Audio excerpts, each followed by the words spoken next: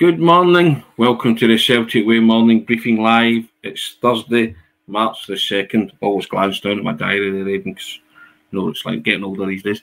But there you go. I'm Tony Haggerty at aHaggerty10 Twitter handle, which you all know by now. And I'm joined today by Aidan McDonald at Aidan C. McDonald. Good morning, Aidan. How are you? Morning, Tony. How's it going? I'm good. Yes, I'm very well. I'm very well. Now, we were going to look ahead to St Mirren, weren't we? But hey, lots of things have cropped up. It's never dull in the life of Celtic, and we'll get to that. But first things first, the housekeeping. We do it every day, and we urge you, if you haven't already, to subscribe to the wonderful venture that is the Celtic Way, ladies and gentlemen. And if you subscribe to the Celtic Way website and support top quality football journalism covering the club you love, it'll cost you the grand sum of £2 for 2 months for unlimited access to everything that's written on the website. It's all for the click of a button. www.celticway.co.uk/subscribe. That's www.celticway.co.uk/subscribe. And we also say thank you to Seneca. And Seneca, as we all know by now, sponsor the Celtic Way Morning Briefing is now sponsored by Seneca Medical Group. And Seneca are the #1 hair transplant company in Europe, and they offer innovative hair restoration treatments. And you can find out more about Seneca via the links in the description of this video. Now, Aidan, I said there's topics at go, and there is. We've just, overnight, it's become apparent, or to our knowledge, that Mikey Johnston, Celtic player currently on loan to Vitória Guimarães in Portugal, is indicated that he is going to switch his international allegiance, and I think he's signed the forms and he's waiting on FIFA approval, having had a chat with Stephen Kenny, the Republic of Ireland manager, and he qualifies to play for Ireland through having grandparents from Derry, and he looks as if he's decided to follow both James McCarthy before him and Aidan Begidi before him by switching allegiance from Scotland to Republic of Ireland. What say you to that, young Aidan? I think, obviously, a couple of things. Firstly, it probably does make sense to an extent that he's maybe, if he's wanting to play international football, that he was maybe going to look to switch, because I know he's represented Scotland under 21 level, but he's not really been playing consistently at first team level for a few years now. I know he's obviously on loan this season. He has made 20 appearances, but it's tapered off a wee bit after a sort of good start. So, given the sort of kind of options that Scotland have, and also the talk of somebody like Ben Doak potentially getting a cap in the near future, or even being included in the squad, that would be a place, once again, that Mikey Johnston wouldn't really be able to take, even if he was playing all the time.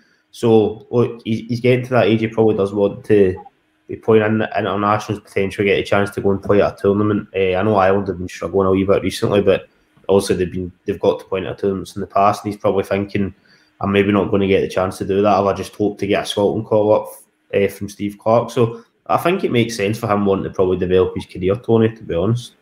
You said to me off air, and you made a very valid point, that he may be looking at the likes of David Turnbull, who's been included in numerous squads, but somehow hasn't managed to cement a regular starting slot for Scotland or get a lot of game time. Do you see him looking on at that and thinking, well, if it's happening to a player like David Turnbull, who's highly rated and is kind of struggling both at club level and international level to get lots of game time, then maybe that's in his thoughts about switching international allegiance, and, as you say, get international honours, because the manager's very big on that. Yeah, I think the David Turnbull example is probably a good one to make, because that is somebody who, like you say, has been involved. He might not always start for Celtic, but he's always in and around the thick of it, and I honestly can't remember the last time he got a start for Scotland, and I think during the last Nations League campaign, which also was a wee while ago now, sorry, not a wee while ago, last year, I think he might have had one appearance off the bench or something, but outside of that, he was always on the squad. He was always in the squad, but he never really was involved, and Mikey Johnston would be kind of sort of step below that again, firstly because he's not been capped for Scotland, obviously, which is why he's away to, by the looks of it, to play for Ireland.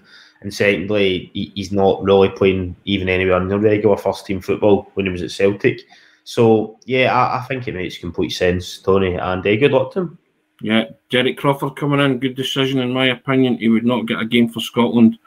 Paul Byrne says, I think Mikey flatters to deceive and does not show the consistency Ange demands. Therefore, I see him leaving in the summer as well. We'll come on to that. Simon Thomas says, he's not good enough to make the Scotland team, so why not if you want to play international football?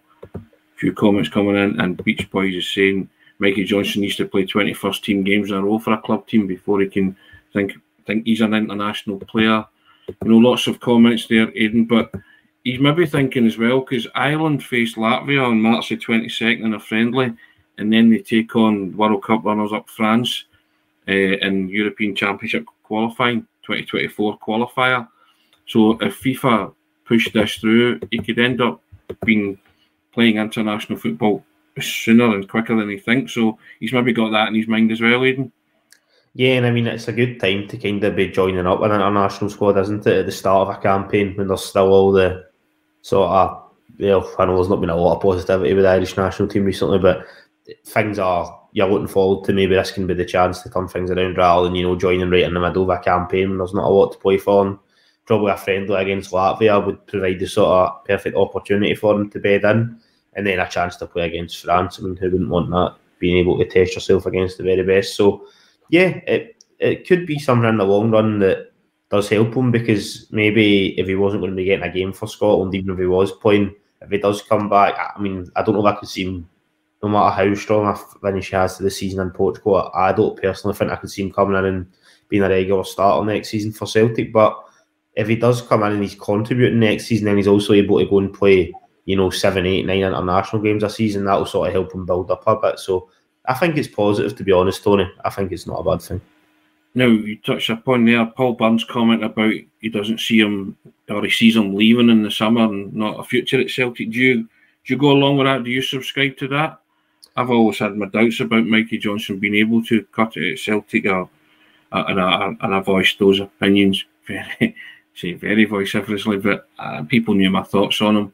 I think Mikey Johnson would benefit from going elsewhere and try to resurrect his career, and obviously if he gets international recognition with Ireland, that could help him. But I agree with Paul. I just think he's maybe not at the level that Ange demands, and he would be better opting to leave Celtic in the summer, but the manager might have plans for him, so we'll see what happens. But I think his future lies away from Celtic. I agree with Paul. What about yourself?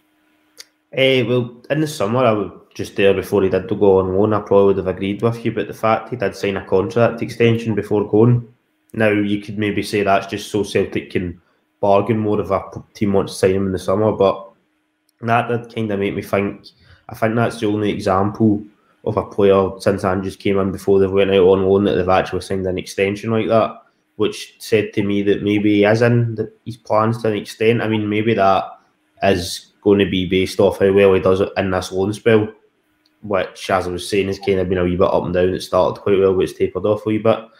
It could be. It's hard. I mean, the wing positions at Celtic are so strong, aren't they? Jota, Maida, Abada, Haksabanovic, even someone like James Forrest, he's not really been involved that much, but you would say he's ahead of Mikey Johnson in the pecking order, wouldn't you? So that's just, 5 players there. And that's before you even consider on young players as well, because obviously Andrew's mentioned before that next kind of 6 or 12 months he'd like to see a couple of the B team players come up. Or it's his plan, to try and include them. I'd imagine there'll probably be a wing and a wing start lot as well. So Rocco Vata even. So I think it is difficult. Look, I always did have quite a lot of time for Mikey Johnson. I thought he was capable of kind of breaking through, but I think injuries has really hampered him, Tony. And I mean, that one he got back in 2020 against St Johnstone, not long before also the season got stopped because of COVID. I think that just completely derailed him, because I mean he then spent like the whole break and a good chunk of the next season injured, and then by the time Ange came in he hadn't really been playing. So I think I was looking at the stats just before I came on, it was something like 20 appearances, 1 assist last season, and I think a good chunk of those appearances were off the bench, weren't they? So he's not really been used to regularly starting. And yeah, look, it's one we'd have to wait and see, but I don't expect him to be coming in and being a starter next season. Whether or not he's got a future at the club, I don't know. Up to the manager. Derek Crawford coming in and says the squad number has already been given away, Tony. read into that what you will. And so, yeah, there you have it. We'll see what happens with the future of Mikey Johnston, if he has a future at Celtic or not. But he's certainly looking like he's going to have a future at international level with the Republic of Ireland. Now, speaking of wingers at Celtic, Liel Abada has been talking about how Harry Kewell's been helping him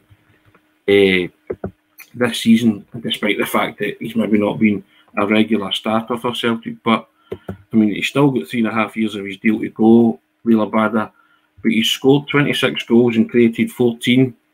He's got 14 assists and 91 appearances for Celtic so far, which is good shooting. Aidan, that's good stats. But he was talking about Harry Kewell, and he was saying, I feel like I'm a better player than I was last season, to be honest. I think I can still learn a lot from the manager and his coaching staff to get even better. I think this season my goal is to get the left back one-on-one more and get confidence. The players help me with that, and the coaches do extra with me after training, help me with what to do, what not to do, what's better for me, what's not better for me. I just want to learn and want to get better and better. Gavin Strachan and Harry Kewell do it with me all the time. I just want to get better for me, the team, the club and everyone. And he says, I think we can learn a lot from Harry because he played in the Premier League and he had an amazing career. He teaches us a lot about football because we are young players and want to get better all the time. It's very important for us that Harry looks after us. And he says, I didn't watch him play as I was still too young. I don't remember that, but I've watched videos on him after I met him, and he was a very, very good player, and he had an amazing career. It's a pleasure for me to learn from this player, and I just want to work hard. But Harry's very good as he looks after us all. That's quite good to hear, isn't it? And I remember back at the start when Harry Kewell was appointed, and I wrote a piece with Davis Kaler-Dunn, who played with him down south, or played under him down south, and he said that's exactly what Harry Kewell would do. He said, look for Harry Kewell's influence being making your forward players better. So I think you can see that, can't you, that Harry Kewell's knowledge and experience has been invaluable because all the forward players are certainly worthy of the name playing for Celtic, and their reputation precedes them. They are getting better. Even I looked at Sead Haksabanovic with his cameo on Sunday, and he was excellent. You can see kind of Harry Kewell influence there, can't you?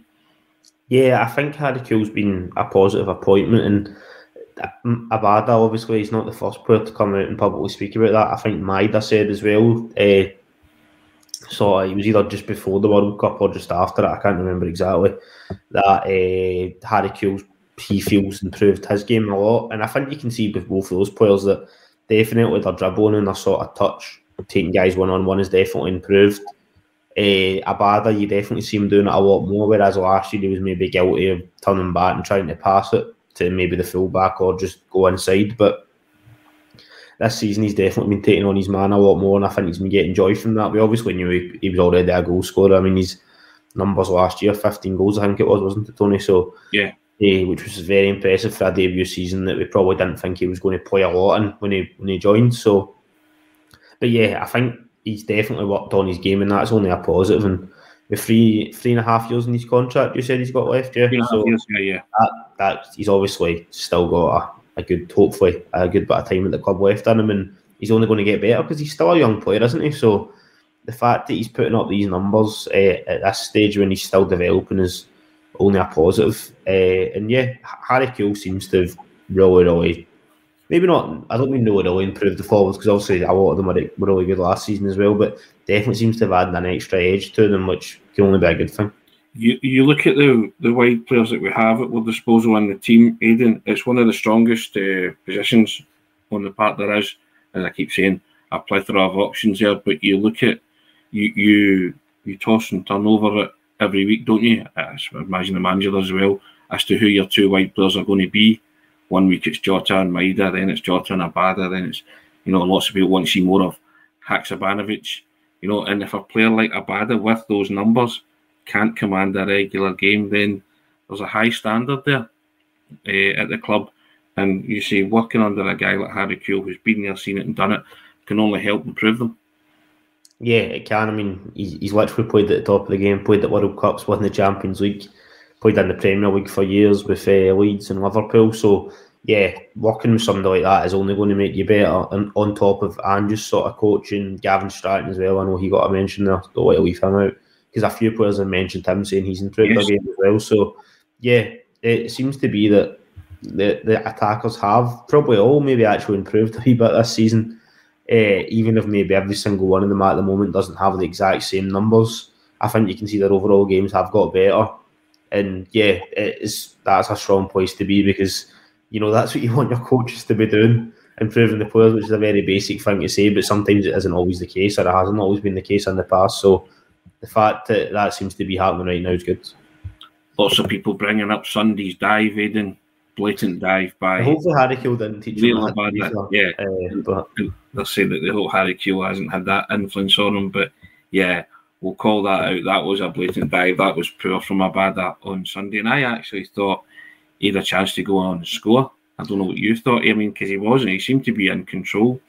He was expecting contact, which didn't come, but if he keeps the head, as they say, and keeps his eye on the ball, he'd a chance to run through and score. So I don't know why he chose or opted to go to ground. And again, I'll go back to it. Great spot by the referee, Nick Walsh. He was right on it, and he booked him. And when I saw it in real time, I thought it was a penalty. I only had to see the TV replay to convince myself that it was a blatant dive. So good call by Nick Walsh in real time to say that it was a dive and book him. And he deservedly get booked for that. I saw a referee, was it Des Roach? He was banging about yesterday saying that players should be sent off for that.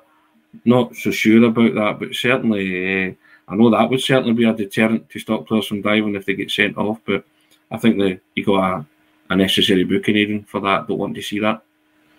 Yeah, it was one of those ones. Obviously, I wasn't at the game like you and Sean, so I was covering it from home, and you could see straight away that it was definitely a dive. And then when you seen it kind of closer up, it was very clear. And I think the angle, like it was almost like behind Abada looking on. He probably did have the option to go on. I don't think it was going to be like 1-on-1 with the goalkeeper, but he might have a chance to sort of cut it back or maybe get a shot away. So yeah, that was a bit disappointing. In terms of the red card thing, I think that's a bit harsh, to be honest. Yeah. You know, if referees are going to be sending guys off for that, but you see some of the challenges that get given out, and it's only a yellow, some really harsh challenge that can put players in danger. I think there would a better focus maybe sorting that out before they worry about giving a guy a yellow card for a dive. But I think the fact that it is a consistent yellow card is a deterrent to an extent. You don't always see that much, Tony, really. I mean, that's the first one I can remember with a Celtic player for a while. There could have been another one recently, and it just went over the top of my head, but I don't think you always see diving as much as you once did because it is like a consistent yellow card. I think a red's a wee bit a step too far, but here's one for the older generation. Hayden, Pete McGee. Haven't seen a diver in our team since John Divers. There you go, John Divers, player in the mid-60s, I believe. Right, just predates the husband lives, guys like that. I'm sure Pete will keep us right on that, but yeah. And Derek Crawford coming in saying I'm soon and will have had a word in his ear. To be honest, I'm sure he will have. Gary Madden saying Sammy had some cracking dives in his day. There you go. But yeah, I didn't like to see that. I thought that was pretty poor from Abada, and I'm sure the manager did have a word in his ear about that because it's not what you want, is it? Now, Aidan, you did a newsletter yesterday and you were talking about Kyogo. Kyogo now hot on the heels of Dembele and Gary Hooper. Isn't that right, in terms of scoring? I'll flick the link up here for those who didn't receive the newsletter and haven't read it on the web. Good read this, guys, from young Aidan. Have a look. Some interesting stats and facts there in the newsletter. But talk us through, Aidan, give us a flavour of that. Yeah, so obviously Kyogo, he's not even finished his second full season at Celtic, but he's currently got 44 goals in 68 games. So I just thought it'd be interesting to compare sort of the first two full seasons for strikers in recent years at the club. So I included Edouard in that, Dembele, Lee Griffiths, Anthony Stokes and Gary Hooper. Obviously didn't want to go the first two seasons for every Celtic striker, Tony. I'd still be sitting there writing it, but in the sort of kind of last, 10, 11 years or so going back, because I think Hupom Stoke signed 2010. So, yeah, last sort of 12, 13 year. And, basically he's already got a sort of better goals to game ratio in his first 2 seasons than Edouard and Anthony Stokes.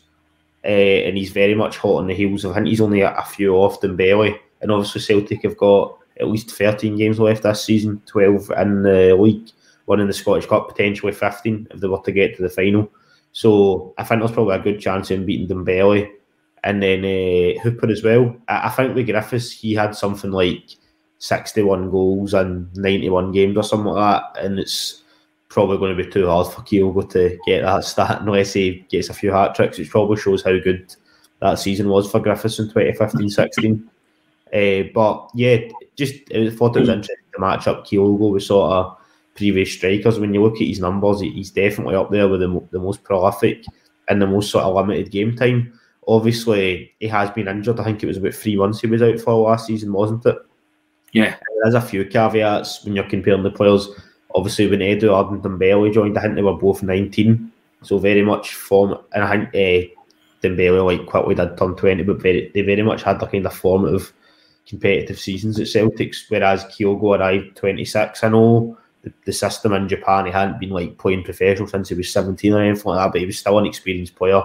He'd been through a few seasons in the J League by that point, so he's kind of in his peak now. Whereas obviously Edouard and Dembele weren't anywhere near theirs, but. Obviously Griffiths and Hupon Stokes, it was all kind of a similar age.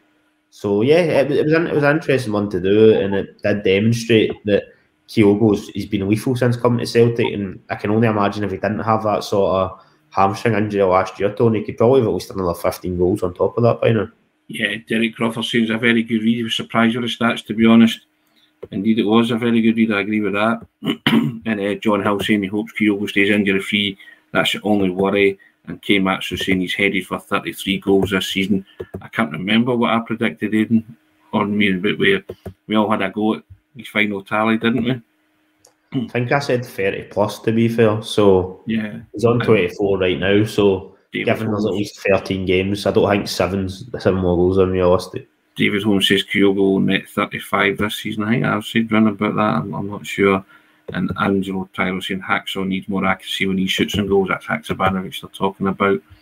Here we go. David Ferguson, go back and watch the match servers and tell me Abada and Haksabanovic are unhappy. That's obviously replying to someone in the comments. And he never missed a chance. He's guilty of Kyogo would break all the records, in my opinion. Well, I remember saying he's going to be one of those strikers right at the start. That I think it was his first game against Dundee. He could have had a double hat-trick. And everybody was impressed with that hat-trick at Celtic Park. And I said he's going to be one of those strikers who misses chances too. And people were getting on my case. And I was just like, well, that's what I'm watching. And yeah, I agree with Derek Crawford. He does miss a lot of chances, but he also buries a lot of chances. So people are going saying, imagine Kyogo's numbers if he took the penalties. If Kyogo did penalties, he would hit 40. That's it. Has he taken a penalty for Celtic? Aidan, I'm not. No, I can't remember if he took one in that famous Sydney Super Cup shootout, Tony, against Everton.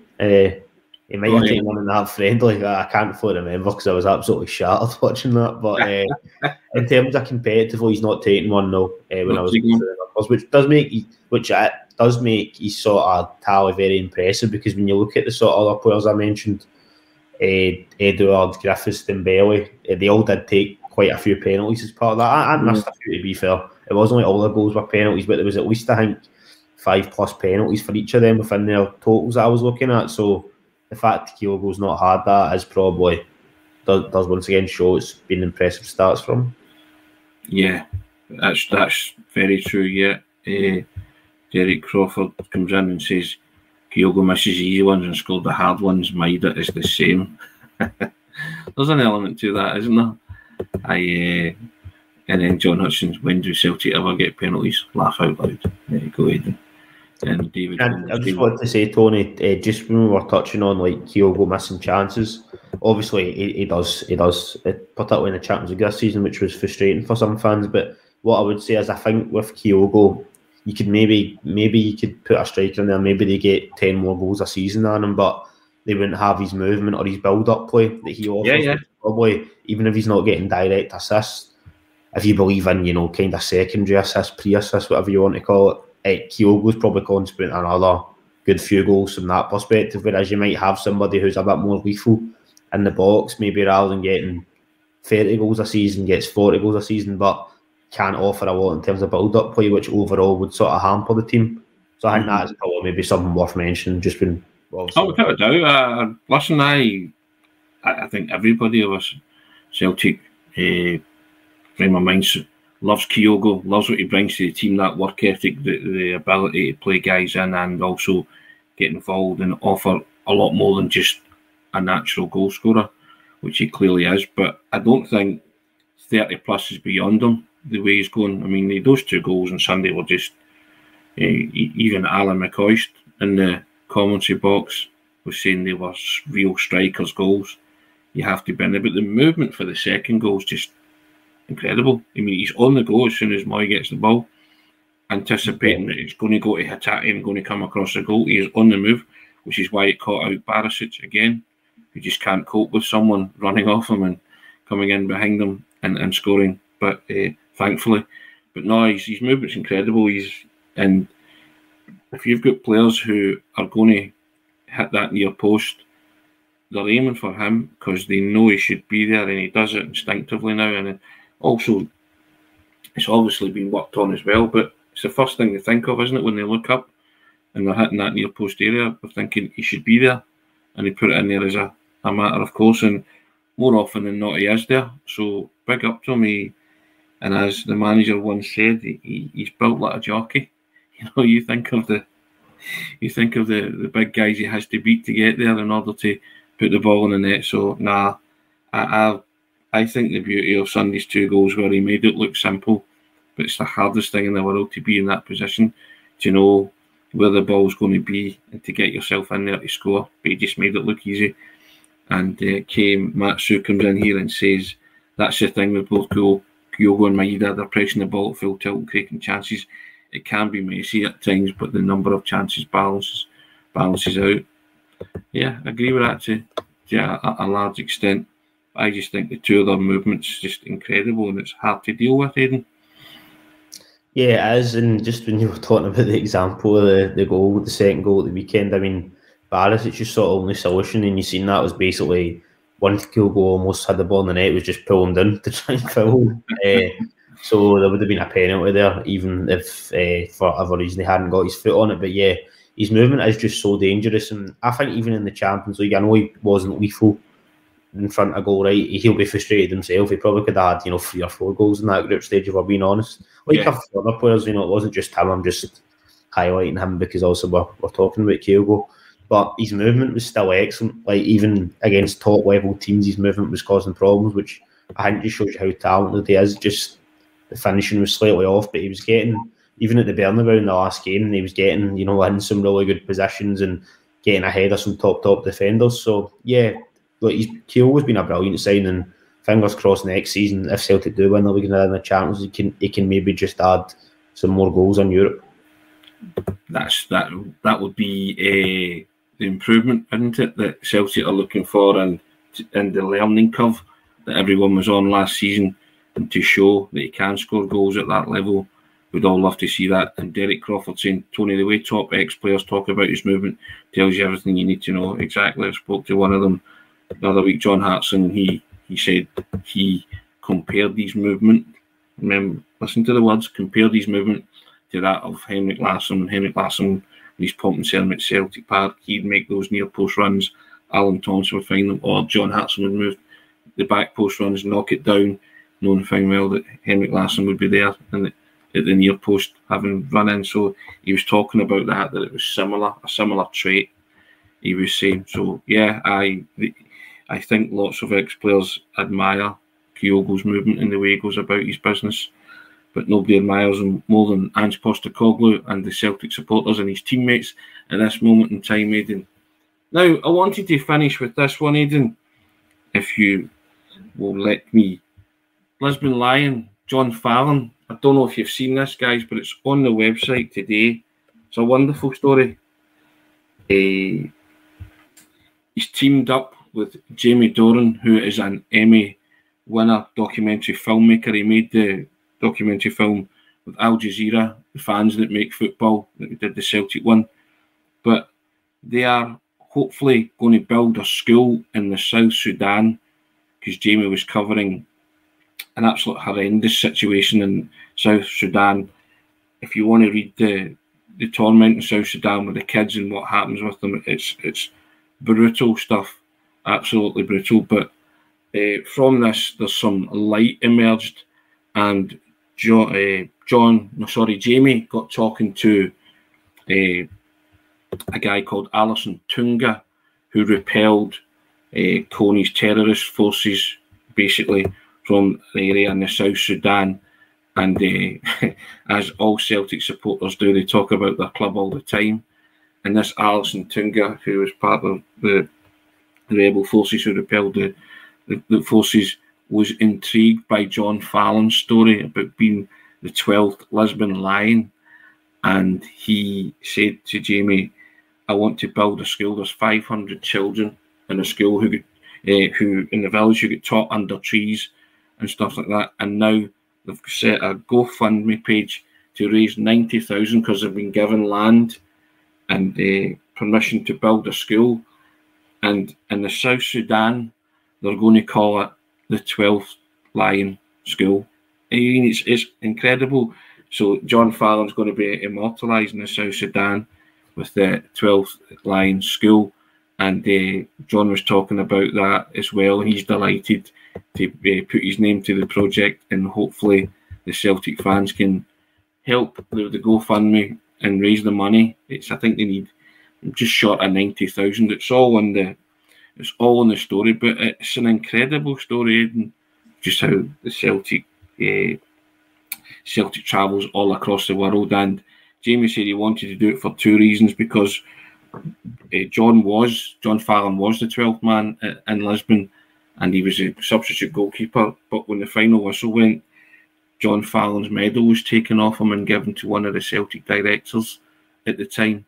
And Jamie said that was terrible. And it's only recently that John Fallon was finally presented with his Lisbon Lion medal from the 1967 European Cup win, and he deserves it.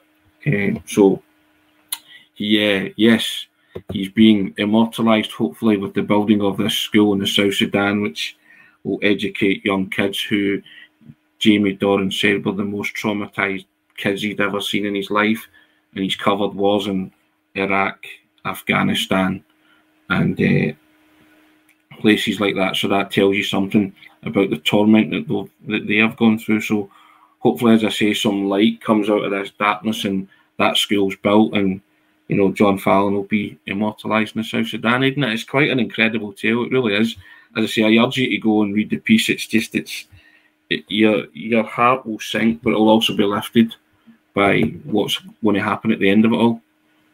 Yeah, it's obviously a sort of very sad story overall that hopefully is going to have a sort of positive outcome. And yeah, Tony, I think a few people are asking about the GoFundMe link. That's obviously in the article. Yeah, it's in the article at the end. There's a link to that at the end.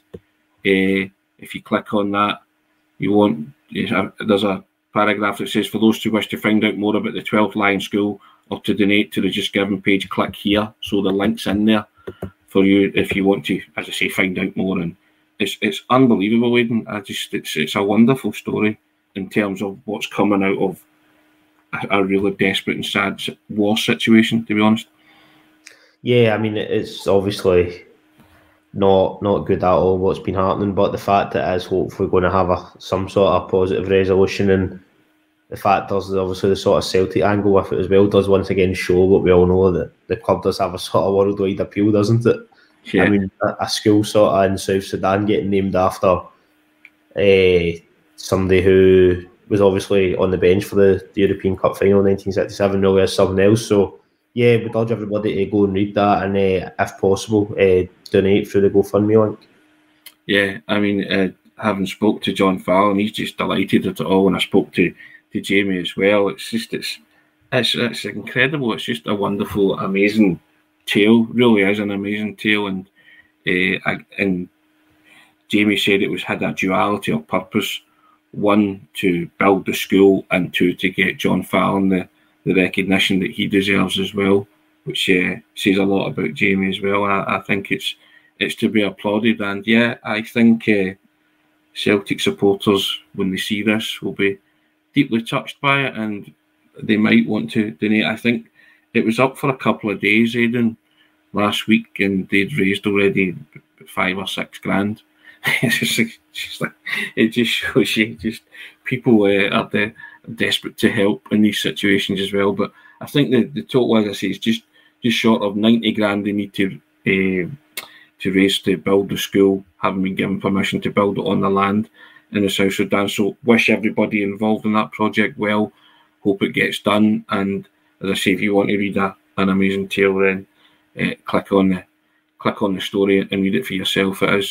Parts of it are harrowing, but there's some light at the end of this tunnel, hopefully, with the building of this school, which will benefit all the children and honour the great John Fallon, the 12th Lion, as it's going to be known, Aidan. Can't say much better than that. There you have it. Now, we will preview St Mirren. Celtic move on to Paisley. Don't mention Paisley in September, Aidan. Right, we'll go on to Paisley on Sunday. We'll preview that in full tomorrow, and we'll have our predictions, predicted lineups, all that kind of stuff.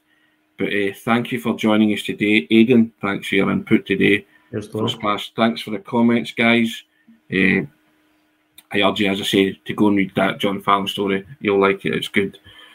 And and as we do every day, I urge you to subscribe to the Celtic Way. Click a button, costs you £2 for 2 months of access to everything that we write on the website, and it's www.celticway.co.uk/subscribe. That's www.celticway.co.uk/subscribe. And we also say thank you to Seneca.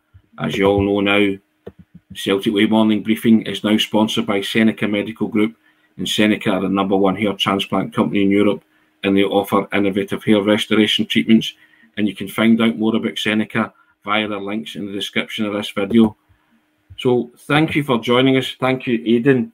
Take care, guys. We'll see you all again tomorrow. Cheers, guys.